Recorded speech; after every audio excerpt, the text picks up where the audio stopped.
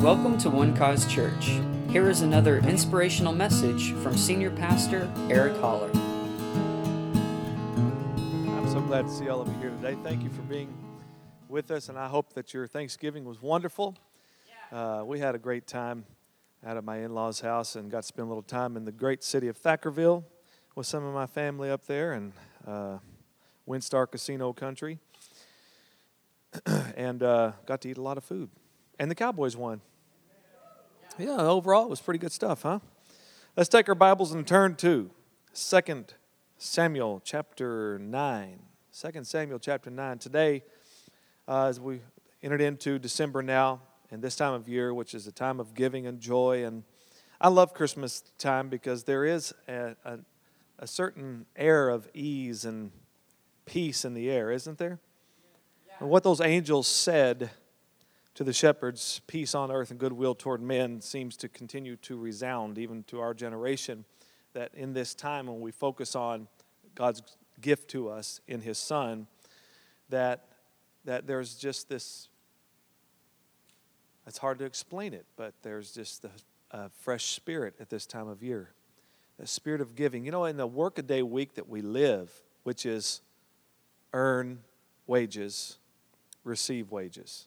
Earn wages, receive wages. But Christmas time is kind of a suspended time from that, isn't it? Because it's about gifts, and gifts can't be earned. And so in expressing our love for one another and giving gifts with no strings attached, it brings about a certain atmosphere, a certain attitude of joy and excitement, thrill and wonderment. It all is attached to giving. Isn't that amazing? Today, and as I was pondering these things, I was thinking about generosity. And I've titled this message today, The Audacity of Generosity. Because generosity goes against everything that this world is trying to mold us into and squeeze us into and to teach us. And it goes against all of that. It goes against the grain of all of it. And because this is the nature of God, this is His flow to us. God so loved, as Pastor Brandon said, that He gave to us. And the measure of that gift is it's really immeasurable, because it was the greatest gift that He had, His own Son. And how can you put a price on that except you were the price? You were the price of His Son. Now, whatever you think about yourself today, I want to just encourage you to elevate yourself to what God thinks about you. What do you think you're worth? Well, God thinks you're worth the death of His Son. Now, I love people, but they ain't worth that to me. I don't give up my son for anyone. But God thought you were worth the death of His Son. Which means that God is willing to give us anything. Romans 8:32 is a beautiful verse of Scripture. It says that He who spared not His own Son, but delivered Him up for all of us, how shall He not also with Him freely give us all things? In other words, if He'll give you Jesus, there's nothing He'll hold back from you. Yeah. Amen. So we have this generous, loving God. And the Scripture says, it teaches us now that we have His nature as His children, as He is, so are we in this world. And so we need to grab a hold of this thing called generosity and let it be something that flows out of us. The first thought I want to just get to you today is generosity says that you give more in value than you actually receive. So that tells us that generosity is not reactionary and it's not responding to something, it's flowing out of a person, all right?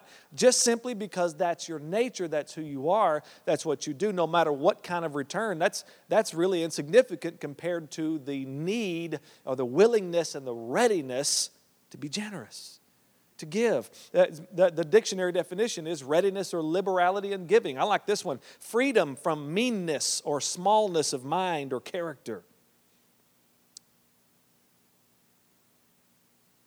It's a continual readiness to give without reservation and without prejudice. And we see an interesting story in 2 Samuel chapter 9. Did I tell you to turn there? Okay, 2 Samuel chapter 9, verse 1. And this is King David. He says, is there still anyone who's left in the house of Saul that I may show him kindness for Jonathan's sake? And he's saying this because his best friend, Jonathan, is long gone now. As he and his father Saul had both died in battle. And so now David is enjoying a time of peace. God has given him victory over his enemies.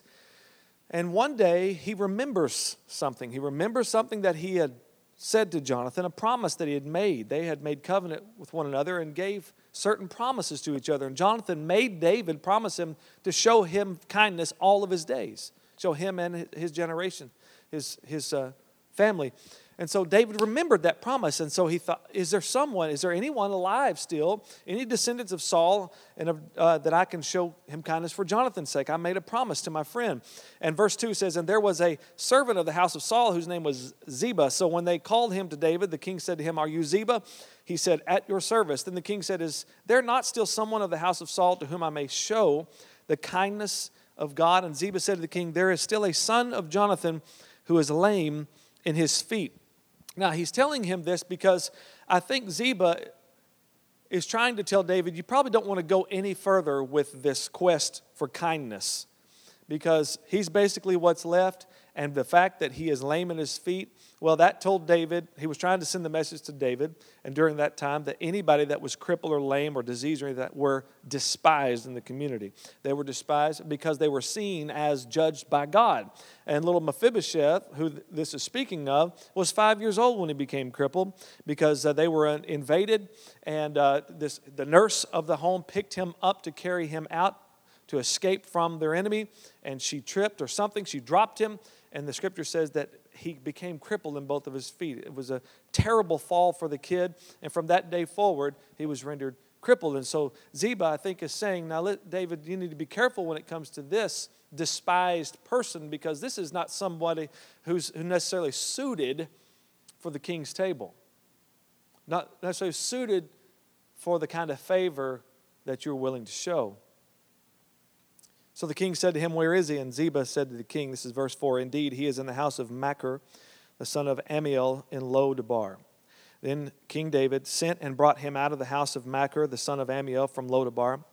Now when Mephibosheth, the son of Jonathan, the son of Saul, had come to David, he fell on his face, prostrated himself. Then David said, Mephibosheth, and he answered, here is your servant.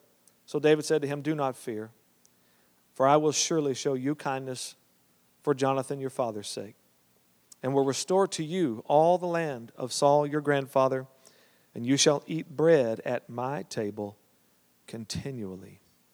Then he bowed himself and said, what is your servant that you should look upon such a dead dog as I? There's a lot of ways that David could have shown kindness to Mephibosheth. This seems to be quite generous, doesn't it? He could have just sent him some monthly checks in the mail, some disability checks. And that would have been a kind gesture. But he went beyond that, because David is a man with a generous heart. David is a man with a heart after God. God said that of him. And he gave Mephibosheth more than just a pension. He gave him a place at the king's table. Not because Mephibosheth had done anything to deserve it. Mephibosheth didn't manipulate David into this. He didn't coerce him into this. He didn't beg him for it. He really did nothing. And he really has nothing to bring to David. Mephibosheth has nothing to bring, and he has so much to take. And yet, David showed him kindness. Wow. The audacity of generosity that says that we give more in value than we receive, because that's simply who we are. That's who God is in us. No strings attached. Just give. Just give. Alexander the Great tossed 5 gold coins to a beggar who sat by the road. His courtier said, "Sir, why did you give that man gold coins? Copper coins would have suited his need just fine." To which Alexander the Great said, yes, copper coins would suit his need, but gold coins suit Alexander's giving.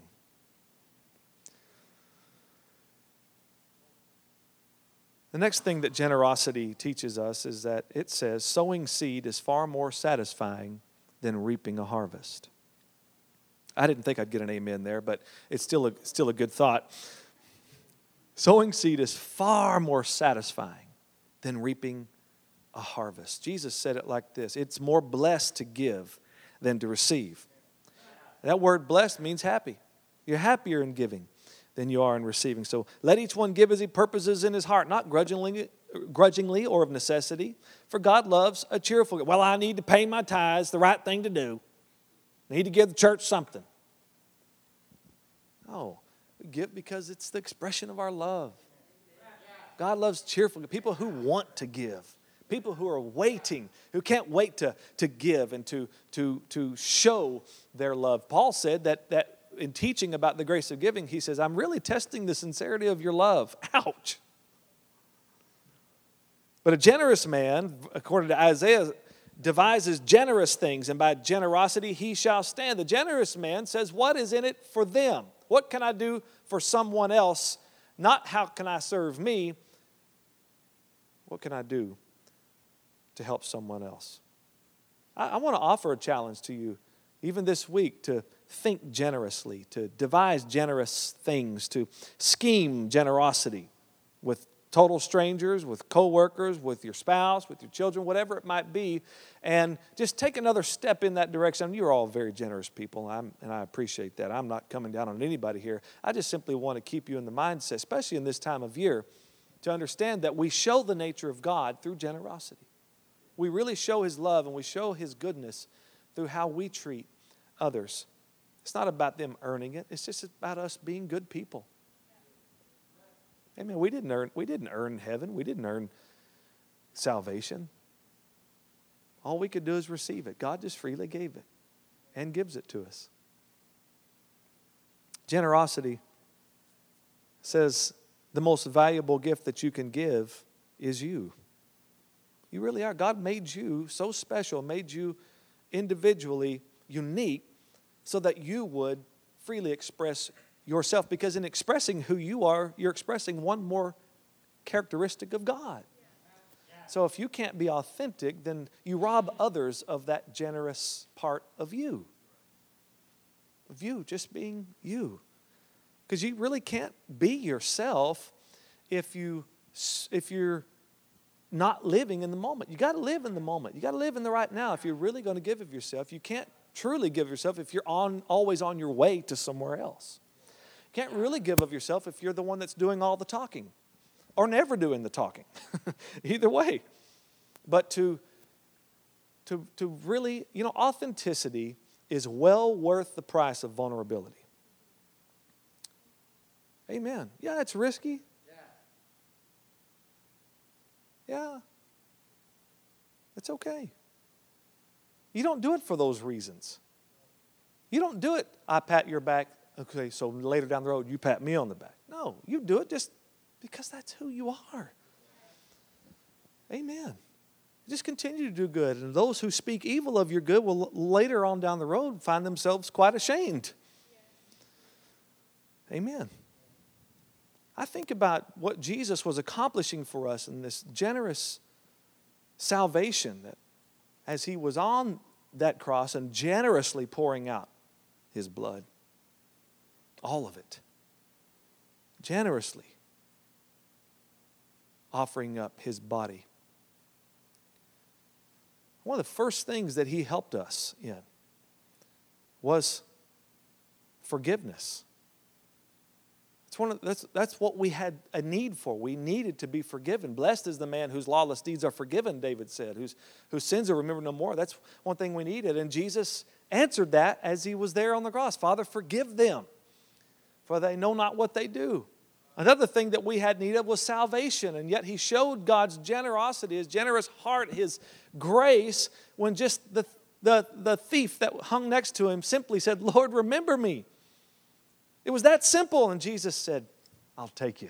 Today you'll be with me in paradise. This is our generous God. There's reconciliation there. Wow, that when he said the words, the awful, awful words, that what he must have been experiencing, the agony of the pain of the nails and the whipping and just hanging on that cross was bad enough, but none of that could compare to the agony of his Father forsaking him. And Jesus said, my God, why have you forsaken me? But in so doing that, he restored our relationship with God. This Jesus suspended between heaven and earth. When he said, my God, why have you forsaken me? He reached down with one hand in the Spirit and took the hand of the offending sinner.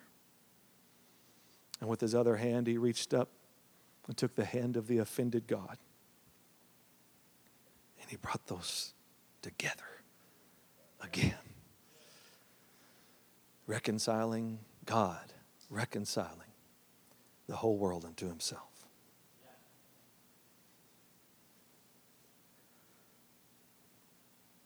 Jesus said, greater love is no man than this, and one would lay down his life for his friends. And it doesn't just mean that you would die for someone. That's obviously the most generous thing you could give. But it means that you're willing to give your whole life for others.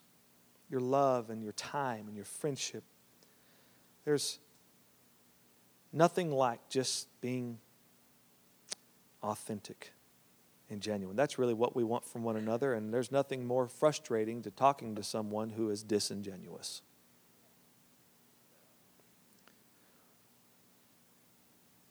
Then the last thought here is generosity says to receive from someone is to appreciate and to value them. It's not just about giving. It's part of it, but it's also about receiving. And by receiving from others, we kind of play this game when it comes to receiving from one another. I don't know about you, but I've played it. Someone wants to bless me. No. Why is that our first response? No, you don't have to do that. But to really show appreciation for them is to receive it with thanksgiving. Right? I mean, if somebody compliments you, say thank you. There's a good response. That's a way to just say thank you. Like the preacher was standing at the back of the church, like we do on Sundays, and was greeting people as they were leaving, and the old woman, she walked up to him and she said, Pastor, that was a great message today. He said, oh, no. That's all the Holy Spirit. She said, well, it wasn't that good. Just say thank you. The story of a little lady, a little old widow, the scripture says, that Jesus was sitting, watching what people were putting in the offering. And she came by, and the rich, it says, they gave out of their abundance, and she gave 2 coins. These coins are very significant because they're all the money that she had, and she put them in the treasury, and she was walking out, and Jesus watched her walk out of the building, and he turned to his disciples and said, she gave more than everybody. Because she gave everything. She had a heart that was not willing to hold on to anything. No money mattered as much as the love to give. The love to give. And he watched her walk out, and he readily received her gift. Think about it. He readily received her gift. In this day and age, we might not let her give. We want to help her all of a sudden. We want to say, no, we don't. Granny, come on, 2 cents, keep your 2 cents. Matter of fact, here's some extra. Take some of this. We want to come to her rescue. But Jesus let her walk out completely broke.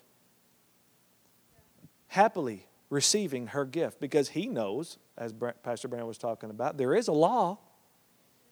There is a law that when you give, you will receive. It's that simple. He knew that the law was going to work. He knew she was going to be just fine. As a matter of fact, she gave her way into more. That's generosity, but being willing to receive from others and say, thank you for that. All right, that says something that you appreciate and you value what they're willing to give. Amen. That's the heart of the generous. Even Jesus himself received generosity. He received gifts. He didn't have any problem doing that. Generosity, the theme of generosity is to give without remembering and to receive without forgetting. The generous soul will be made rich, Proverbs 11:25 says, and he who waters will also be watered himself. Hallelujah. Can we go to one more scripture? All right, Luke chapter 7. One more place where we see Jesus receiving a gift from someone. In verse 40, we're going to look at that. Jesus has been invited to this Pharisee's house.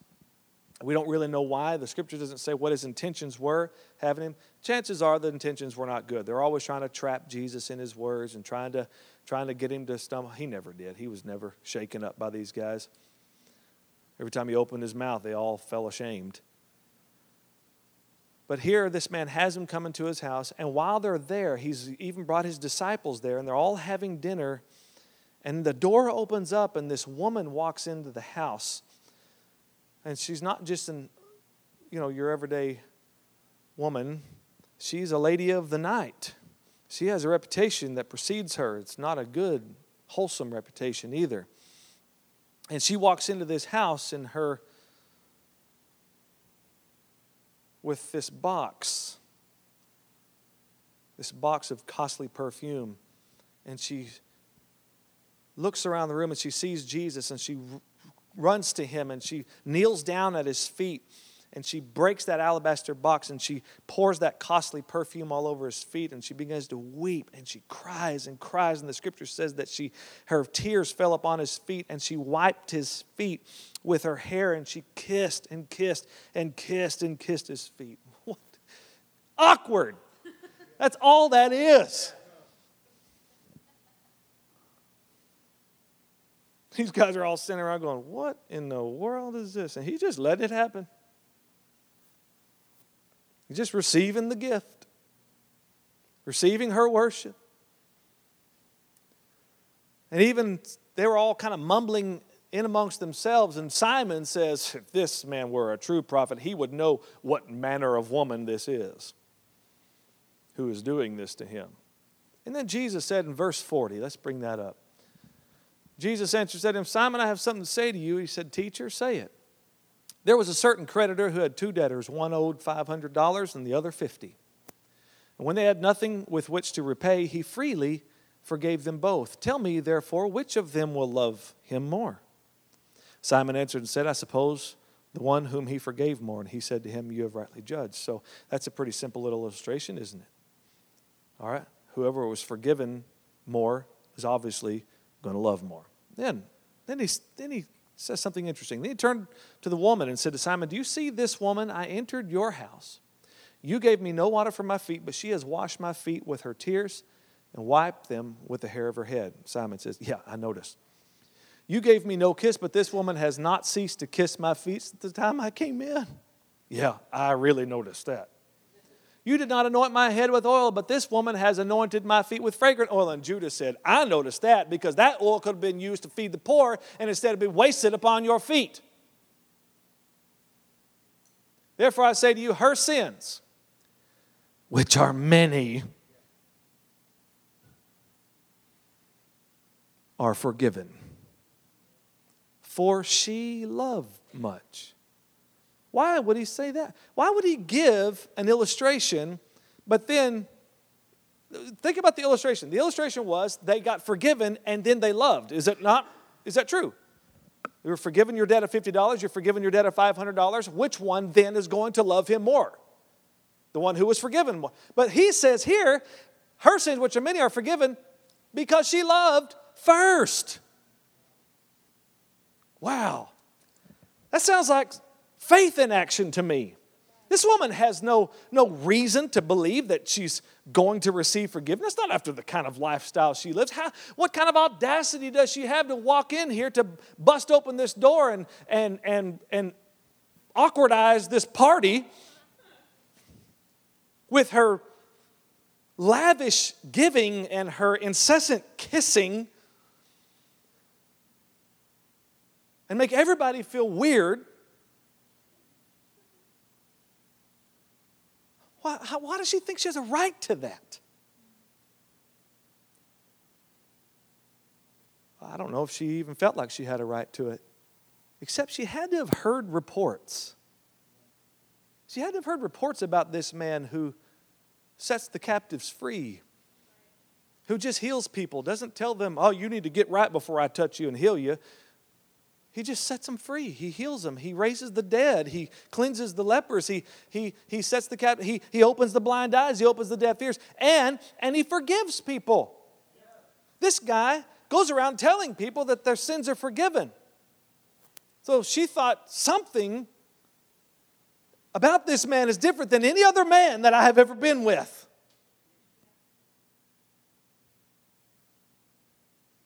Because all the other men, I earn love. But with him, he's freely giving it. So in response to the reports that she heard, not because she knew him, she had simply heard about him.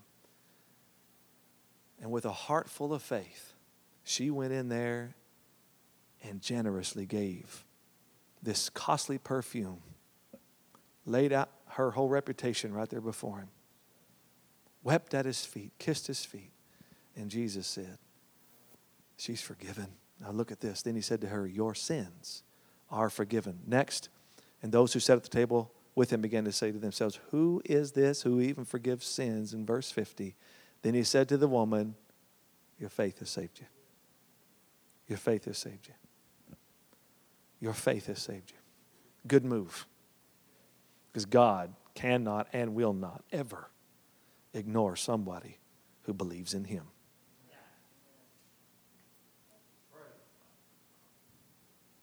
In her generous worship was her heart crying out, thank you for that which I am about to receive. Hallelujah. Generosity. It's audacious. It says you give more in value than you receive. It says sowing seed is far more satisfying than reaping a harvest. Generosity says the most valuable gift that you can give is you.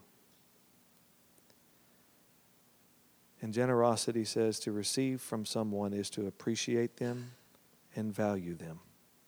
Can we bow our heads for just a moment? Thank you for listening, and we hope you enjoyed the message. For more information about One Cause Church, please visit us online at onecausechurch.com.